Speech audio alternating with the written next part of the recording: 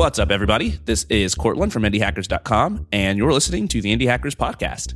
On this show, I talk to the founders of profitable internet businesses, and I try to get a sense of what it's like to be in their shoes. How did they get to where they are today? How did they make decisions, both at their companies and in their personal lives?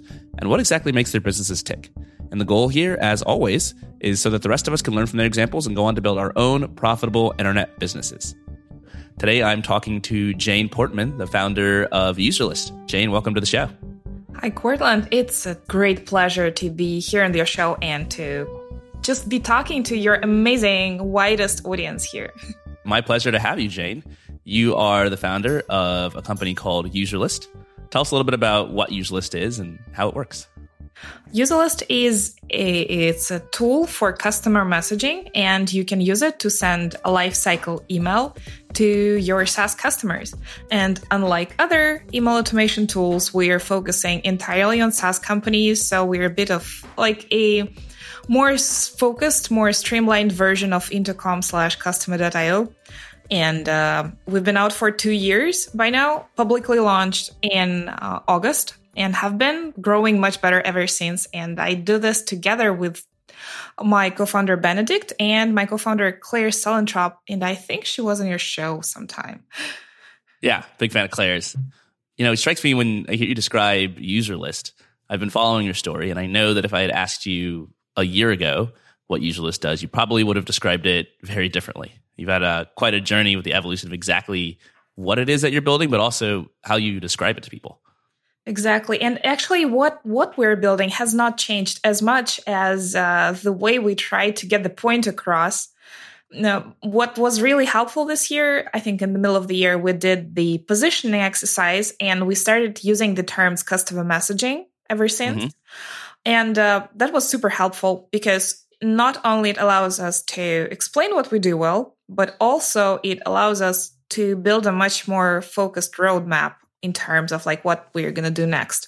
Because before that, we went like all over the place with some imaginary features. Like we can take a deep dive because we collect behavior data of SaaS customers and then send communications based on that. But behavior data, once you have it in place, it's a pretty powerful thing. So you can go into like conversion insights, you can go into analytics, all kinds of other things, fancy dashboards, while calling ourselves a customer messaging tool allows us to focus strictly on the communication aspect of that. Makes sense. So walk me through maybe like a case study or an example. If I am a customer, how would I use Userlist? So you would use our API and start sending information about what users do inside your web application. We record this, display the users within our dashboard so you can see who users are, what they do. And then you would head over into the automation section of our app and then set up automation campaigns there. So let's say when the user joins, they're sent this and that. When they convert to paid, they get sent this and that. When they achieve their project number 300, they get sent this and that, and all kinds of lifecycle based campaigns in a very straightforward and beautiful manner. Very cool. So it's like if I had this with Indie Hackers, I could say, hey, if Jane or any user makes a product page on Indie Hackers and their product surpasses $1,000 a month in revenue or $10,000 a month, send them this email congratulating them and asking them to come on the podcast. Something like that. Yes. Very cool. So the idea that you cannot change what your product does and yet completely change the way that you describe it and the terminology that you use to explain it to potential customers and have it still be accurate is pretty mind-blowing. It's just kind of illustrative of the fact that a product can be many things to many different people. What motivates you to make a change like that? I think it was not the motivation. It was very straightforward, like struggling to explain what we do. And we've been out for about 2 years, and until just very recently, we've been really struggling in conferences and like in other situations when we have to do the elevator pitch. Mm-hmm. It would not be effective. We would do like behavior-based email automation pitch. And that meant that people started comparing us to Drip, ConvertKit, MailChimp, other things. Mm-hmm. And while being powerful in the behavior-based component, we don't allow for marketing email at all. So it put us in the wrong league. So it was clear that we were doing something wrong, but it wasn't obvious until we did April Dunford's exercise and the spreadsheet and all this stuff, like what we are doing wrong. And what we did was actually listing all the features and all non-existing features, like those that we would never build, hopefully never, and then map those to the value they deliver and to the people who can benefit from that. So that allowed us to select this messaging component and focus on that. So ultimately, you were finding that people didn't understand what you did, even when you told them what you did. And so you went back to the drawing board to figure out a better way to describe your product and your features. And now you've sort of unlocked growth. You're at the point where you're making, I think, 4 figures a month in revenue. But I want to go back in time and talk about the path that you took to get here, because I know Userlist isn't your first company. I know you've learned lots of other things from your previous companies that have informed what you're doing now. Where did this whole story start for you? It's a long story. I've been serving SaaS companies as a consultant for ages, basically since 2012, 2013, when UI Breakfast was created as my consulting brand. And I've really enjoyed being in the community of founders, really enjoyed product work and and I did my own products, but they were never SaaS. So I did 4 books before venturing out to start my first SaaS company. And that was great training, but it was very, very not similar to running a SaaS. So not many of those takeaways were helpful in the SaaS industry. I mean, it was really definitely an amazing sandbox. But when I ventured out to create my first SaaS, which was called Tiny Reminder in 2000, I think it was the fall of 2016, I was making all kinds of possible mistakes. And I'm super grateful that I started with a very small SaaS product and that I wrapped it up fast, understanding that it's not really going too far. And after that, when I sold it, I ultimately reanalyzed all these mistakes that I did and settled out to recruit co-founders, Benedict and Claire. And then we started Userlist in the fall of 2017. We spoke a few weeks ago, and you said something to me that was really interesting, which is that you wish more founders realize that starting a SaaS business is actually a pretty slow process, and it's clearly not the best way to make money online. What is the best way to make money online as someone who's done it in other ways? There is a whole range of options. It depends on like how much you want to get and how scalable you want to keep this. Of course, the most straightforward way is to trade your time for money, being a freelancer or a better consultant. So that's the most straightforward way. And I think I didn't invent this kind of ladder step approach. Amy Hoy, Rob Walling, Patrick McKenzie, they all talk about the same stuff. So first is trading time for money. Then it's productizing your services, meaning that finding a reliable, repeatable format for that. Then you can experiment with info products. And info products money is much easier to make than SaaS money because books and courses are pretty much an impulse buy. And you really don't care that much whether, like, what they're going to do with it. With SaaS, you really have to be useful 100% so that people keep paying a recurring fee for what you do. So it's a different kind of value/money exchange. And I've been through this initial phase of a startup twice by now, and there is still so much ahead in terms of growing it. But as for the early stage, I think I can absolutely testify that it's a slow one. And even if you do things seemingly right, it is still slow. Like my illusion was that if I fix all these product mistakes that I did with my first SaaS, like I'm not going to do this silly stuff again, then things will go much faster. Our ambitious goal when starting Userlist was to get to $5,000 MRR in the first 6 months. And then that would be great validation whether we should incorporate and keep doing this. Right. What happened? Oh my God. We barely got a working beta in about a year after getting started. And it took us so long to set things up properly, to incorporate, to build all this infrastructure that surrounds a software as a service business, but nobody talks much about it. It's like getting your terms of service in place, getting your knowledge base up and everything like that. Of course, there can be a different way. There might be like a way to do this overnight, like Josh Pickford with Barometrics. Like he built it in a few weeks. I'm sure he didn't have a knowledge base running immediately. But right now, these days, with the quality bar being so high, we just couldn't go live without having proper knowledge base, proper company, like being fully legal and things like that. So all of that took so long. And then when we had this in place, we thought, now we can rocket ship grow. And then no, not yet. And we were just in closed beta and courting more and more early customers and so on and so forth. It was absolutely exciting, absolutely positive. We didn't like fall in the like trough of sorrow or anything, but it was nowhere close to where we thought we could get, provided that knowledge and that quality of the product that we have. So it is definitely a learning experience. So let's talk about some of these things that make a business slow to grow versus other kinds of businesses. Because as you mentioned, there are people who've started SaaS businesses that are like up and running in a week. And there are SaaS businesses that need a certain level of polish and incorporation and paperwork and documentation and need to build a certain level of trust that just can't get up and running that fast. And then you also released, I think you said 4 different books. And so you've done quote unquote info products where you can just sell those instantaneously and people are buying from day one. What are some of the differences you've learned and seen between these things? And what are some of the factors that control whether a business can get up and running and start making money quickly versus whether it's going to take a long time?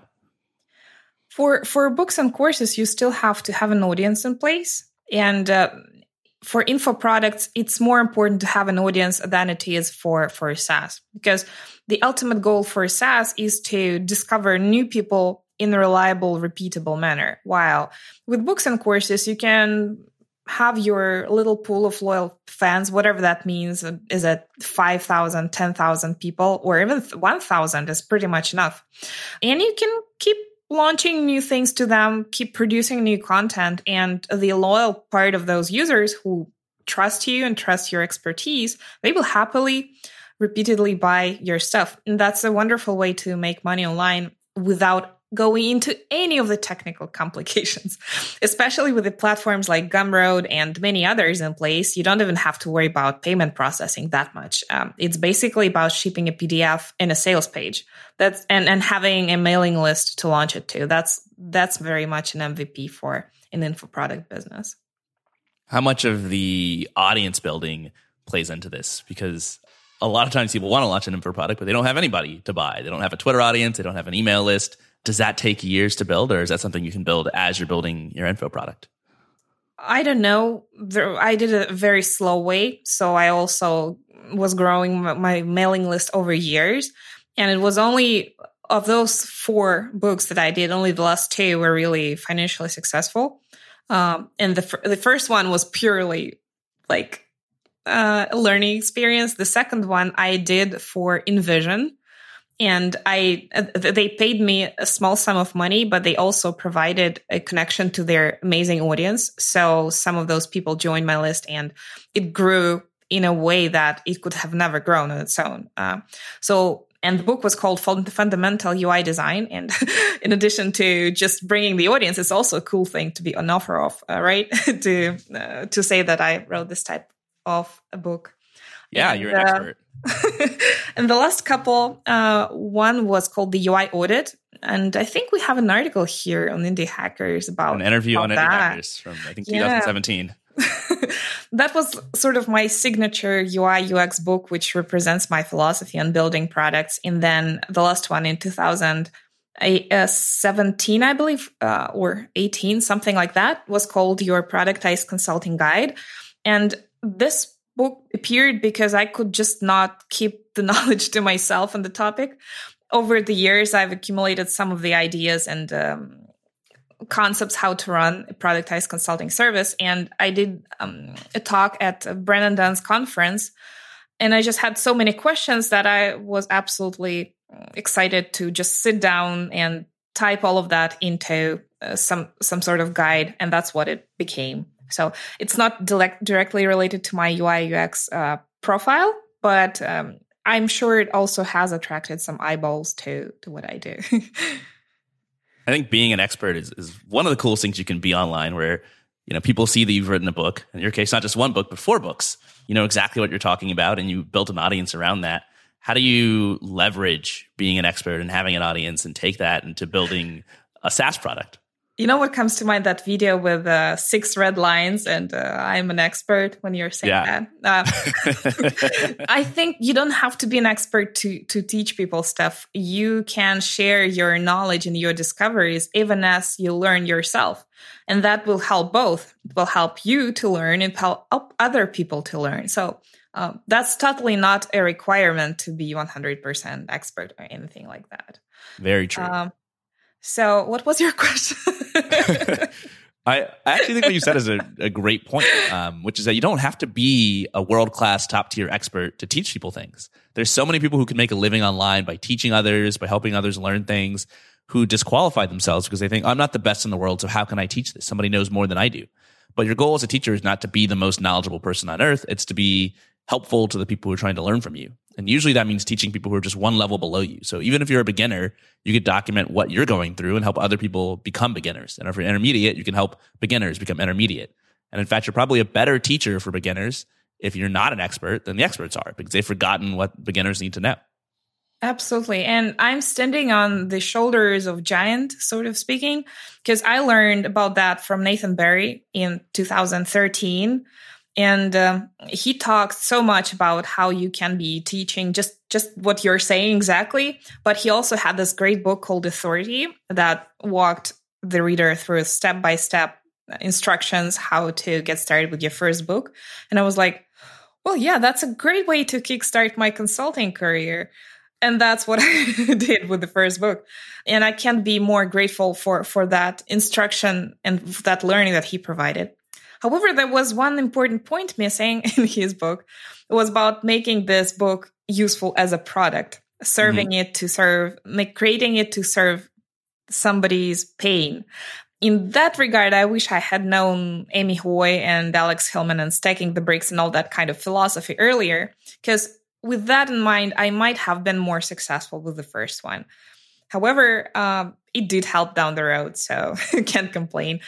So not only you need to follow the technical steps of creating a proper book and marketing it, but you also need to do it from the product standpoint so that it's useful and it's really closing some burning pain in the lives of your readers, potential readers.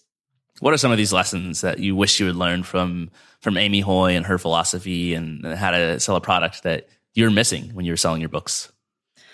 I think the sales safari approach is a really awesome technique, which allows you to, without actively interviewing anyone, go online in forums and other public places and just explore the audience that you want to serve and find out what pains can be solved. And if you find repeating patterns, that's a great sign that a product can exist here, be it software or books. And also, she has plenty of great material in writing sales pages, which is also helpful. That pain, dream, fix scenario and everything like that, all these sales page classics. It's also great. I did learn most of that gradually. And I think there are so many resources these days where you can get this type of knowledge in a condensed way by paying like $100 for some type of course. There are so many courses teaching people to make courses, and they're not necessarily bad. I mean, that's how the knowledge spreads, right? So yeah, that was a learning curve. So at this point, you know, whether or not you see yourself as an expert, there's certainly many tens of thousands of people who see you as an expert because you've written these books. You've worked as a professional. You're doing consulting, and you decided that you're actually going to take a shot at building your first SaaS business. And this is Tiny Reminders? Yeah, that was called Tiny Reminder. In plain English, that was a form builder with built-in reminder emails. So whether you need to collect some information from people, maybe you're a publisher who needs to collect articles from multiple authors. So you just put together a form and the system would send them reminders until they submit the form. So I imagine this was such an amazing productivity tool that everybody would be fascinated. Like they would just instantly sign up and see like how useful that would be in my life. Well, no, that didn't really happen. And I didn't have a clear audience that I wanted to market to. That was one mistake. Another mistake was I was trying to create a product category that didn't particularly exist. So it wasn't a form builder. It was not necessarily a project management tool, something in between. And it would take ages or a few sentences to explain what it does to mere mortals. While if we were in an existing product category, that would be much, much easier. However, it's still not a recipe for 100% success, really, because with Userlist, I thought we were playing in the existing category. Guess what? Took 2 years to figure out how to call ourselves. So seriously. Yeah, there's no magic bullet. But I think for a lot of first-time founders, they think the fact that there is nothing that they can compare themselves to, that they are completely unique, is a huge advantage. They say, oh my God, I've invented this totally new thing no one's ever done before. And that's exactly what you need to do when you're starting a company, because it isn't a company based on having a new invention. And I think a lot of people find out the hard way that, just as you did, that if you have to take ages to explain what you do to people, if they're not already searching for what you're building because it doesn't exist as a category in their mind, then that makes the entire process of growing your company way harder to do. How did you handle that at Tiny Reminder? How did you even figure out that was what was happening? I didn't handle it well. Somewhere after launching it to no success, I interviewed Alex Yumashev of Jitbit, and what he said would be like, if I were starting from scratch, I would just build another help desk, and he runs a help desk business, because you don't need to explain a help desk at all. It's a very established category, and it's clearly necessary product that people clearly need. So at that point, ultimately, that resonated with me, not before. So with Tiny Reminder, what made me stop trying is that an acquisition offer came along. And, like when you're flipping a coin, what matters is what you feel when it lands, not what it actually says. And with that acquisition offer, I was so relieved that I can take this off my plate and get into somebody else's loving hands to market it well. So that was basically it. I didn't even wait for the sale to go through. That ideas for a new proper SaaS were percolating already in my head, and I talked to Benedict, and then it started with Userlist. So what's the story of how you and Benedict started working together? Because he was helping you build Tiny Reminder. That's correct. We met many years ago in the same founder community online. So we were sort of friends before we started working together. So when I was looking for a developer to build Tiny Reminder for me, we got on a call, and I was just looking for some technical advice on how to recruit a co-founder. And he was not a co-founder, a developer. And he asked me what my budget was, and then he agreed to build the MVP for me for that type of budget, which was, to be honest, smaller than his typical rate. So we did an MVP with him very fast, and then I kept hiring him a little bit more for some feature development during the year. And that's when we figured out that we make sort of good cadence working together. So when the topic of another SaaS came along, it was obvious that I could not afford this kind of grand plan without having a great developer on board. And I'm super grateful that he said yes. Did he feel the same way that you felt about the acquisition offer for Tiny Reminder? Like, yes, can't wait to be done with this. Let's move on to something else. I don't think it was putting a big toll on his time or productivity, because it was more about the moral, mental pressure of the thing being out there and not growing. It was a freemium also. The new signups kept coming, but they never really converted, which is not a great sign. So, but he was very supportive. We did chat a bit back and forth. He definitely was more than just someone for hire. He was also pretty supportive about the situation. I think a lot of founders find themselves in this position where they're super optimistic about something. They think it's the bee's knees and it's definitely going to work, and they build it and they're proud of it and it looks great. And then exactly what happened to you happens, where people might sign up for it and they might be excited, but they don't stick around. They don't keep using it. It's missing some crucial utility factor that just prevents people from being retained. And it just doesn't grow as a result of that, because it's very hard to grow something if people aren't sticking around. How did you feel in that situation? Because I've been there myself and it doesn't feel good. I didn't have that long to feel miserable. And I did have some marketing ideas in mind that I would have probably pursued with time. So I had a plan to explore certain niches and go after a specific niche. But the massive takeaways of building a product in an unknown market category, it's also a productivity tool. So it's a vitamin type of product, not a painkiller type. So you can easily sign up for it, but you can easily let it go. And with all of these factors in mind, I was just like confident that this is no way to make good money anymore. Basically, that was the feeling. So it was quite a no-brainer to just stop trying and start something else with all these considerations in mind. Start something that's not a vitamin, but that's a painkiller, and to start something that's not in a new product category, but that's in an existing product category. What are some of the other lessons you took into starting Usualist? Some of the constraints or the items on your checklist that you had to check off for Usualist? Probably that being an essential business tool is really important. And by being an essential business tool, we of course put more strain on the product. It's got to be super, super well built. It's got to be reliable. So it adds more pressure on the founder's shoulders. But it also means that people who get on board and who are satisfied, they're way more likely to stay and keep it going. Maybe sometimes it's a good thing. Sometimes I know we all feel like locked in some platforms that we don't like. I really hate to say that, and I hope that never happens with Usualist. But that, of course, means that the retention is going to be much better than with any possible productivity tool. I think there's a certain trait that I see in a lot of founders where you don't really want to give up, where you're pretty confident that you can build something that works, that you can succeed. And so if you try one product, you try one app and it doesn't work out, you're not like, oh man, building a business is hard, I guess I'm done. You think, oh wow, I'm not going to make those mistakes again, but on turn number 2, I'm definitely going to avoid those mistakes and do it better. And there's never really a question in your mind that there's going to be a try number 2. What do you think that optimism comes from with you? Maybe, I don't know. It's really hard. It's really hard to say. I think all these experience from previous products combined, it shows that no single product is really a deal breaker. And if things are not working out, sometimes it is worth to just keep moving on and see what you did wrong. I had conversations with friends at the time when I was struggling with Tiny Reminder, and they said like, well, sometimes the businesses fail because the founders, they fail to persist for the necessary amount of time. They just give up prematurely. And I was like, yeah, but not.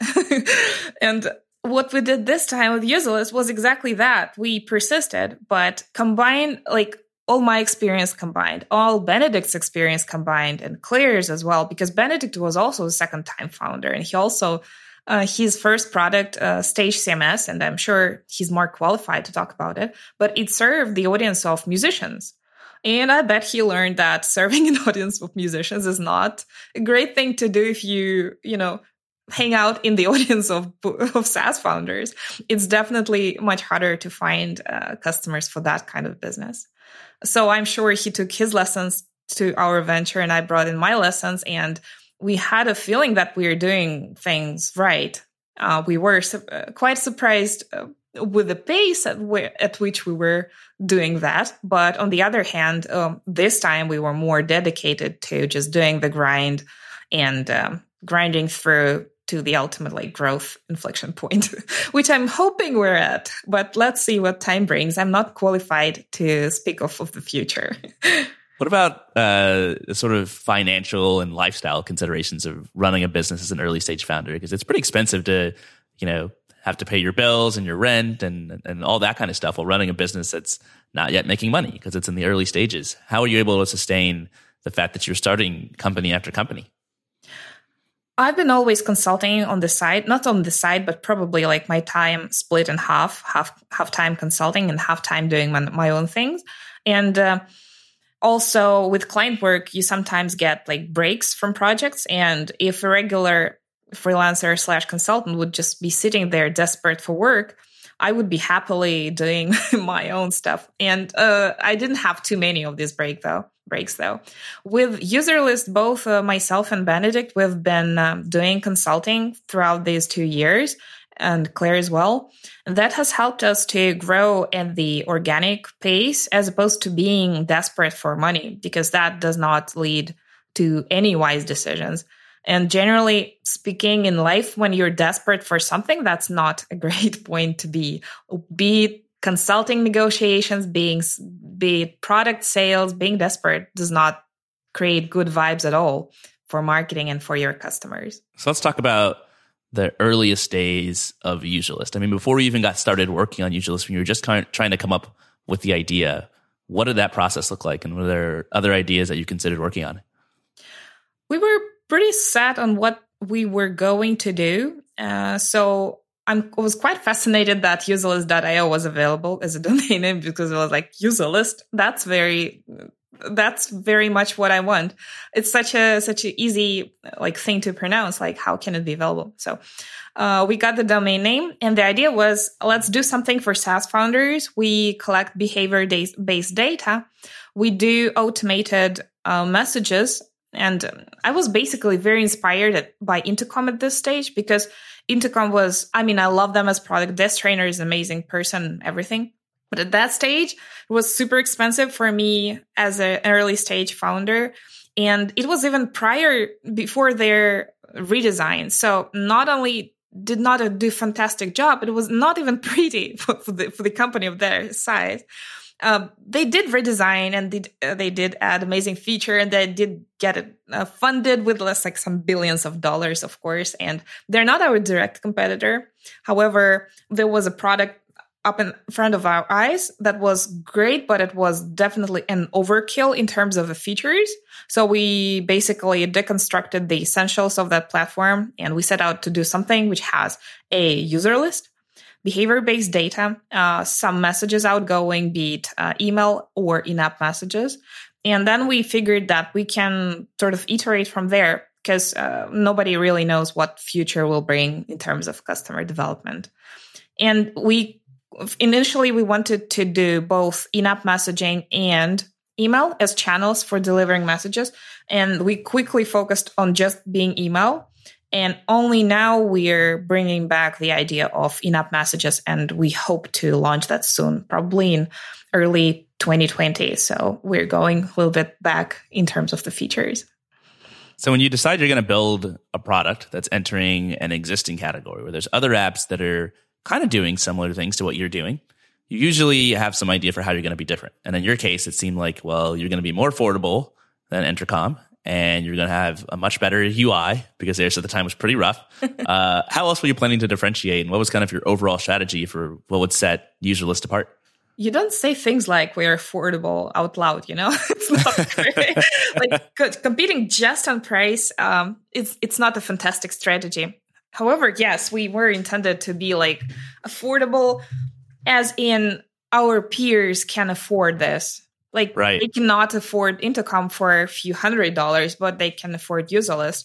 And we started as low as, $29 a month. We quickly figured out we're not going to go anywhere with that price. So right now our baseline price is $49 a month for the first 1,000 users. So yeah, the price/value delivered ratio, it was supposed to be good, because not everyone needs all these complex enterprise features, as you can see in advanced automation like Customer.io provides or Intercom provides. Well, actually, Intercom is a different story, because they're behavior-based email. It's not super advanced. Their strategy is more like trying to do everything under the same roof, which is a viable strategy. We can see how they're making money. So we were going to do it in the opposite way, to make a focused set of features, make it really clean and much simpler to use. And I hope we have succeeded, but there's still so much to go in that direction. What do you think were the biggest challenges in the early days that you didn't really anticipate when you were coming up with the idea, and that ended up biting you in the end? It's very hard for us to get people on board, because it does not only depend on us, but it depends on their team effort. And it depends on the stage of their business. Like they might think they're launching in a week, while in fact they'll be launching in 4 months, and we all know how it works. So they will sign up for a trial now, then they will figure it out. Oh, we don't need it just yet. And they will go, and then they will come back in 6 months, and we'll happily welcome them. But that doesn't provide good metrics when you look at them. So things like that, being dependent on the customer's business, we thought it's going to be smoother to sell it. And it just depends on so many external factors that, of course, we try our best to provide education, hand-holding, materials, templates, still not enough to just get everyone like jump on board like that. So there are a lot of stages to adoption in our case. Yeah, it seems like for what you're building, you're helping businesses talk to their customers basically and react to their customers' behavior. And so generally speaking, these brand new businesses who are just first launching might be some of your best customers. But there's a lot of uncertainty there, like you're mentioning, where like they're not even sure when they're going to launch and they might get the launch date wrong. And so you have this very small window of time where you can sort of be their customer messaging tool of choice, but that window of time shifts and it's hard to predict.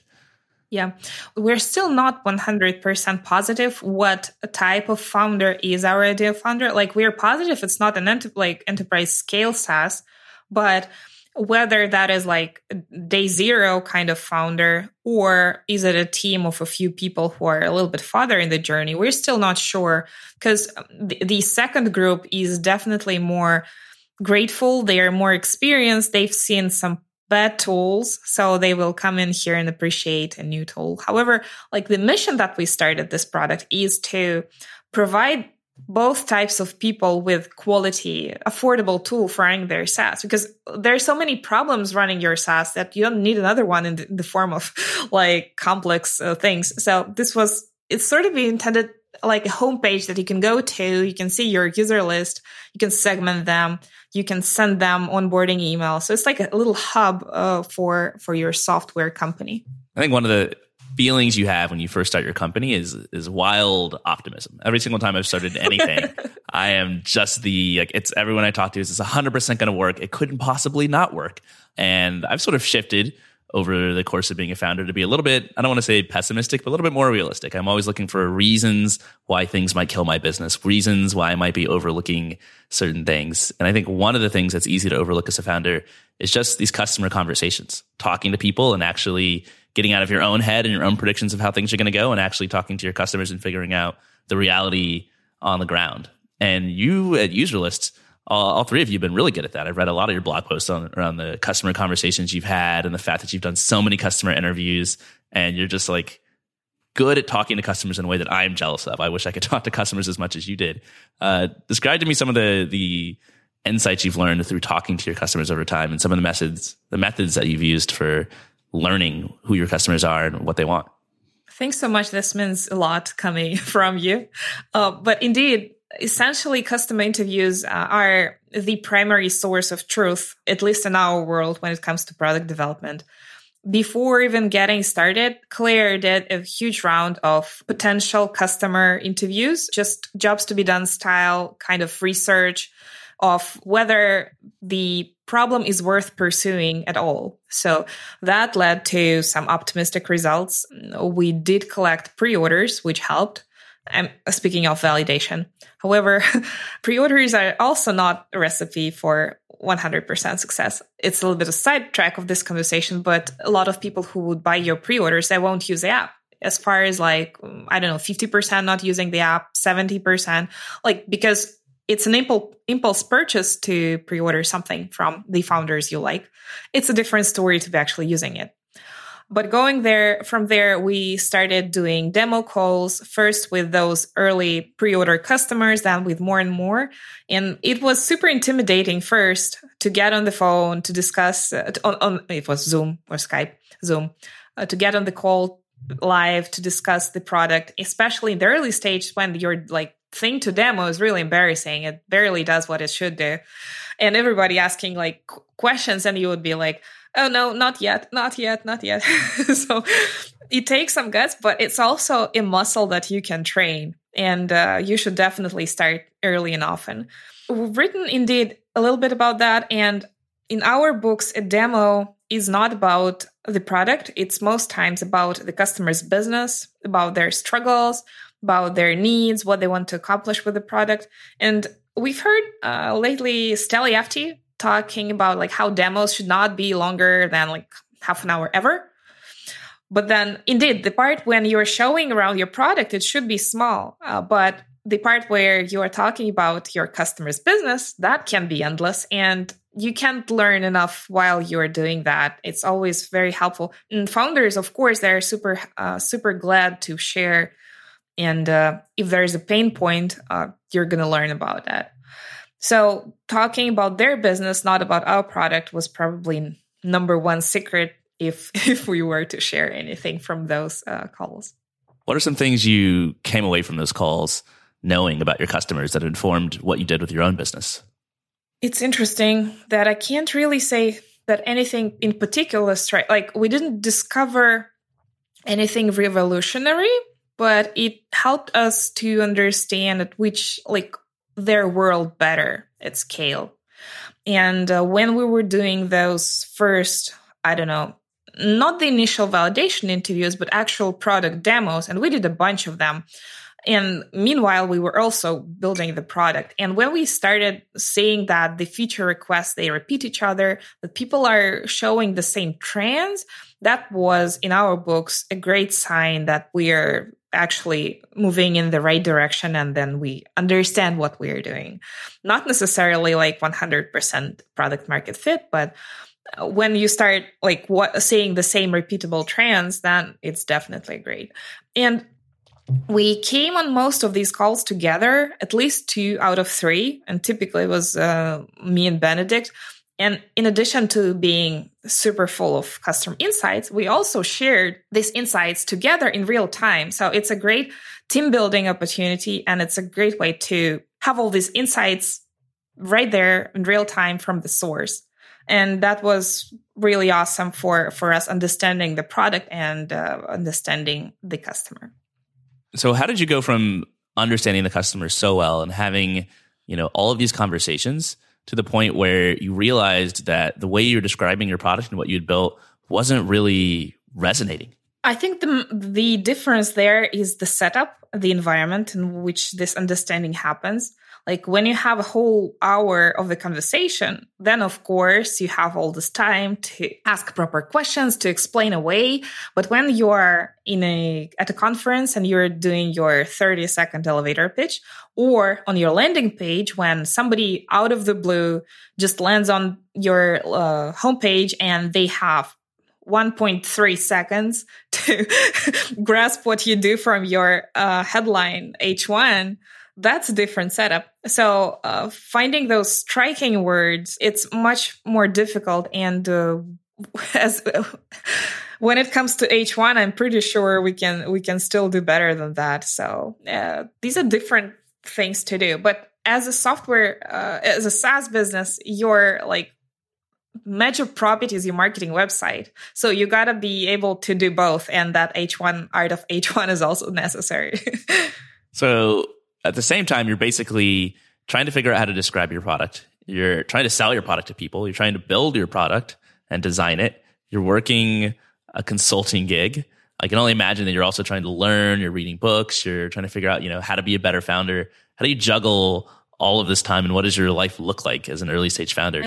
I also had my 3rd child last year. Wow. Okay. Along all of that. Okay, so you just have like 36 hours a day, apparently, that I don't have. How did you juggle all these things and actually be a productive human being?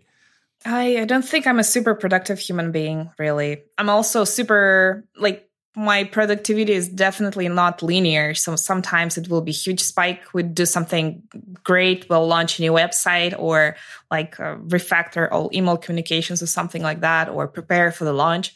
On the other days, I would be missing from work a lot, or getting my child for school, going shopping or something like that. So the key is to delegate as much as you can when it comes to household activities. And it's just mostly a matter of managing these people and making enough money in that regard. And just realizing that you cannot be perfect 24/7 and doing your best in all kinds. And when you have that many friends in your activities, when you have children, when you have consulting, when you have your SaaS, then there is no unhealthy obsession with just one of them. You suddenly understand that you have limited resources, and these limited resources cannot go into just one place.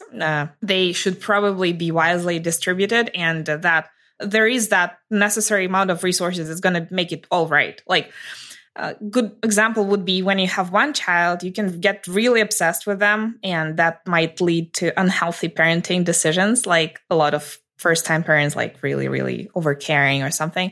When you have 3, you just realize that by no means Mother Nature intended us to overprotect just one, because your attention is suddenly all over the place. So with the businesses, it's a little bit like that. You're not super eager for results on the SaaS front, for example. So you're not desperate. You just try to show up whenever planned and do your best. I guess something along those lines. And I don't have a recipe. Do you think having kids and like a rich family life and having, a consulting gig on the side forces you to be more productive with the limited hours that you do have to work on your business? Definitely so. Because, for example, as someone who goes to an office, sometimes you would just come there because you have to and sit and stare at your screen and eat chocolate and browse social media. Well, in my universe, there is not much time for that, even though I do do that browsing from time to time, but still you come to your computer and there is always something that you can do to move your business forward. With consultant work, it has really helped me to avoid stressful deadlines. Like when you're 16 and you have your first client, you would think like that if you don't ship it by tomorrow, like the world's going to end. And you would stay up until 5 a.m. And I'm one of these people and ship that work. But most likely the world is not going to implode if you don't. And it's much better to be healthier and more sustainable, like in everyday life, sort of. What do you think it is about UserList that has kept you motivated? Because it seems like there are a lot of the same troubles you had with TinyReminder, you ended up having with UserList, but in a very different way. And yet you're super excited to work on UserList. And I can tell you're very optimistic about the future and you have lots of plans, where TinyReminder, you're kind of just waiting to get rid of it or to sell it or move on to something different. One major difference is that I didn't have an audience in mind firsthand, but right now I do very, very much, we do have a very clear audience in mind, and that is the audience of fellow founders, and we understand that audience very well in their pains and their struggles. So we are very inspired to build a quality tool for them. And both myself and Benedict, we love product work, but we also like it as a meaning in life. So it's also pretty rewarding to be working just in that direction together. And we are also we make a very nice team in daily communications and in like sort of our approach to life and to products. So it's also enjoyable in the process, not just in the results. And the SaaS journey is about the process anyways. Like you're probably never going to be satisfied with the results and like sit back and do nothing. So yeah, I have a little sticky note I put on my monitor sometimes. It's the most cliche thing ever, but it says it's about the journey, not the destination. And it's so true. Yeah, whatever you're doing right now and your job, that's the whole point of your job. It's the actual act of doing it. Yeah, and human happiness, you don't just have to be happy at this moment, but it's that perspective, that exciting vision of the future had that makes you half happy, makes for the like 50% of your happiness. Let's fast forward to the point where you say you've had enough. You're going to read April Dunford's book. You're going to figure out once and for all how you can better position UserList in a way where customers can understand what you're doing, and hopefully you can start growing. What did that process look like? We talked, about it briefly at the beginning of this conversation, but what are the actual details of what you ended up changing about how you describe UserList? I don't think it's worth describing in full here because it's going to take like 20 minutes and we have a nice blog post written about like all of the steps. And coincidentally, it was like one of the most successful blog posts I've ever written by complete accident, to be honest. But what we did, we did this exercise. We listed our features and we mapped them together, listed out benefits. We mapped them with value and the audience. So we did these value clusters, and based on those value clusters, we figured out what is going to be what is it that we're going to do, like how it can be called and who our competitor is. So what we took away from that is that customer messaging phrase that we've been using. That took place in April of 2019. And I think that we have already arrived at improving that. So I don't think it works perfectly. We have added the word life cycle since then, because we think that from our observation, people use that word a lot when describing what we do. So we added that. So right now it's life cycle customer messaging, not just customer messaging per se. We still struggle with identifying ourselves as a competitor to Intercom, because we are a competitor to Intercom, but Intercom is a help desk in the minds of many people. And we're anywhere close to help desk. So there is still sort of ambiguity there. We're not sure whether we should be calling out Intercom by name or not. At that point in May, it seemed like calling out Intercom by name was a great step. We still have it on the website. So yeah, there's still learning in progress. But I should say that this October, myself and Benedict, we went together to MicroConf Europe, and it was for the first time when we were in our circle of peers. So then we didn't have to pitch what UserList is and what it does. And to be honest, it was not because we hit the right phrasing with the positioning, but it was mostly that the product itself has gained some popularity in the community. We've appeared in some podcasts, we've been publishing stuff, and it's actually the reputation as a whole, not just that H1 positioning statement that made us not having to explain what we do. And to be honest, that felt magical to be finally acknowledged for what we created.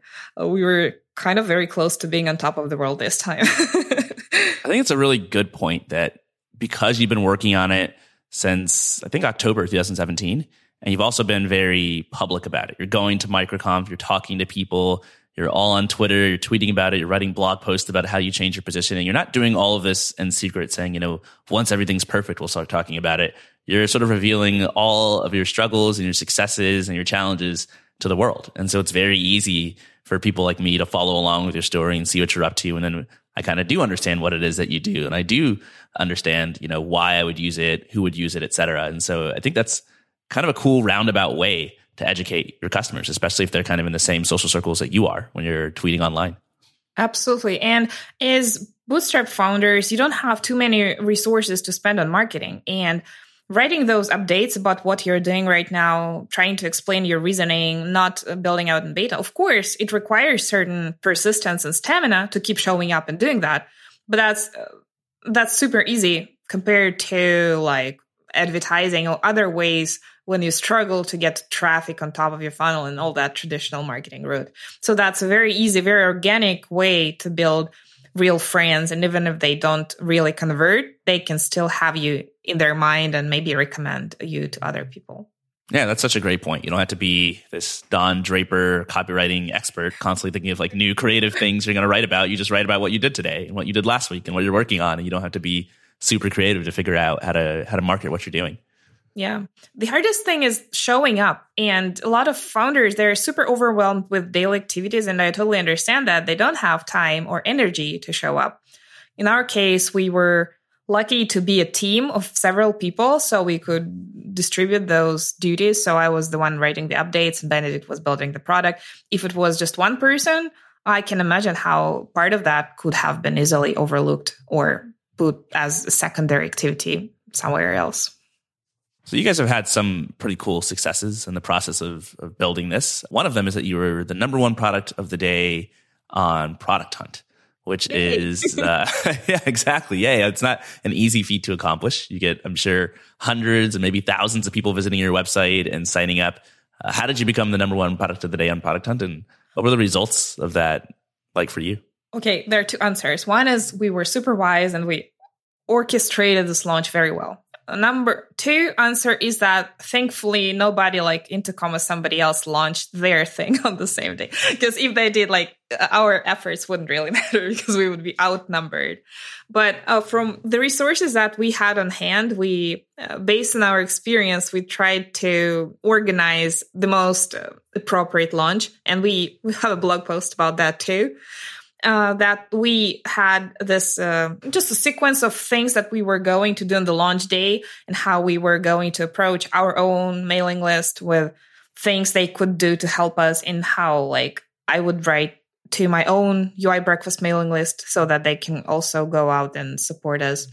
So things like that. And it just comes down to producing certain assets and then getting in touch with your audience in the most delicate and proper way so that they don't feel abused, but rather feel supportive. And it's our motto throughout our marketing. We never want our friends or our audience to feel abused, because what we want is just from once in a blue moon, just to get their support in not very hard activities like tweeting out or upvoting us. So that's basically the gist of it. How do you get your audience to help support you and tweet you and upvote you without making them feel abused or sold to? I guess every person has their own sense of balance and boundaries. And there are many popular influencers out there who are like on the hard selling side. We are not on the hard selling side, but on the same side, we're not on the shy, in the shy cohort. So we know that every email should have a call to action. So people cannot just guess that they need to help you. You need to think of the ways and write down the ways people can help you. You can include the links to tweet. You can include a proper call to action to visit Product Hunt, et cetera, et cetera. All these basic like conversion sort of classic instruments. We do use that to provide a way for people to support us. I gave a talk a couple years ago at ConvertKit's conference, and I think it was called How to Get Lucky or something like that. But a huge part of the the premise was that, you know, a part of luck is people helping you, and people don't necessarily know how to help you unless you help them help you by doing exactly what you're saying, by telling them, hey, this is how you can help us. Could you tweet this, et cetera, have a call to action. And it's so obvious when it's said. But I spent many years of my life never telling people what I was working on or telling them how they could help me. And when I changed that, just like you did, I saw a huge increase, a huge result in sort of people basically being on my team and helping me do the things that I was doing. Absolutely. One more mental model that helps is that people who are on your audience, you are not the center of their world. They most likely know close to nothing about what you do, most likely. So whatever you do, you've got to provide context and maximum clarity for what it is message about. Like if it's a launch email, give them links where they can read on about your product, give them some more context. If it's a tweet, don't think like that everyone knows what you're talking about. Give them an idea of what's going on, et cetera, et cetera. So at each point of the communication, make sure that it's super clear who you are, where you are at, like what stage you're at, and what do you want them to do. And to do that, you've got to use the classic methods, good copywriting, nice, clear design, anything else you can do in your arsenal. So what's at the top of your mind nowadays? You're continuing to work on your positioning and improving it, but what does the near-term future look like for UserList? Oh, it looks brilliant, of course. The big step that we have decided to take is both myself and Benedict, we are going full-time on UserList starting January. So we have already wrapped up our client work. Yeah, thank you. We're absolutely thrilled. And we took this decision when we were at MicroConf together, having a dinner on the top of the mountain in Croatia, and was literally and not literally on the top of the world, just feeling great about what we've done and that we can finally be positive that it's worth our full-time investment. So that's big news. What goes into making a decision like that? Because so many people are struggling to figure out, you know, financially, is it smart for me to go full-time on my product? Does it have the kind of growth that it needs to be able to support me in a reasonable time frame before I run out of money and things get uncomfortable. How did you know that it was time to go full time? There were clearly signs that we're doing the right thing. However, the metrics were, as we discussed, growing not even close to what we wanted to do. And it became apparent that we're moving in the right direction, but Benedict desperately needed more development time to build a few more features that we think could be deal-breaking for some of our potential customers. For example, that very in-app messaging and so on. And on the other hand, I could definitely use more time to just start pulling marketing levers forward and start filling out that top of the funnel, because over the last year in particular, we have really fine-tuned the middle of the funnel and the bottom of the funnel. We have proper assets in place, proper onboarding for the email list, proper onboarding for the users. So it took us so long to build those assets. And now it was just a matter of like real labor to start hustling and filling out the top of that funnel. And that combined with the confidence that we got from the community, the support from the community, the fact that we didn't have to explain what we do anymore, it all played together into a decision that we've built something worthwhile together and that we need to double down on growing it. So we build it and then we need to grow. I think that phase from building an MVP to growing your actual product, it's where it makes sense to go full time. Well, listen, Jane, I'm excited that you're both going full time on this. And I think it'd be really cool to have you on later next year to check in and see what the results of that are. Before I let you get out of here, I really would love to get your advice as somebody who's been building startups for years, who's working on your second business. What would you say to somebody who's just considering getting started with their very first business? What do you think they should take away from your story and your lessons that you've learned? Start with something smaller. It's great if you have info product experience because it helps you, practice all these launches and everything. But even if you go straight SaaS, build something smaller so that your stakes are not building something for 5 years and then killing it. Because the chances of success are not very high for any SaaS. If you're doing it for the first time, they're even lower. So pick an existing market category, build a simple product, and do the drill, and then see where it takes you. It might be that you succeed, but it might be that you don't, and then you'll be very well familiar with the process. So you can start over and build something else, correct your mistakes and everything like that. Jane Portman, thank you so much for coming on the show. It was my pleasure to have you. Can you let listeners know where they can go to learn more about what you're up to at UserList? Absolutely. It's been a pleasure to have this meaningful conversation with you, Courtland. Thank you. UserList is at userlist.com. By the way, we bought the .com domain, and we're thrilled about it. So it's at userlist.com, and we have also put together a deal for the listeners. In case you'd like to have a special discount, head over to userlist.com/indiehackers, and you're going to have 30% off for your first 3 months at UserList. Hope that's helpful if you're just starting off the ground with your SaaS. Very cool. Thanks so much, Jane. Thank you for having me. It's been a pleasure. Listeners, if you enjoyed this episode, I would love it if you reached out to Jane and let her know. She is on Twitter at UIBreakfast.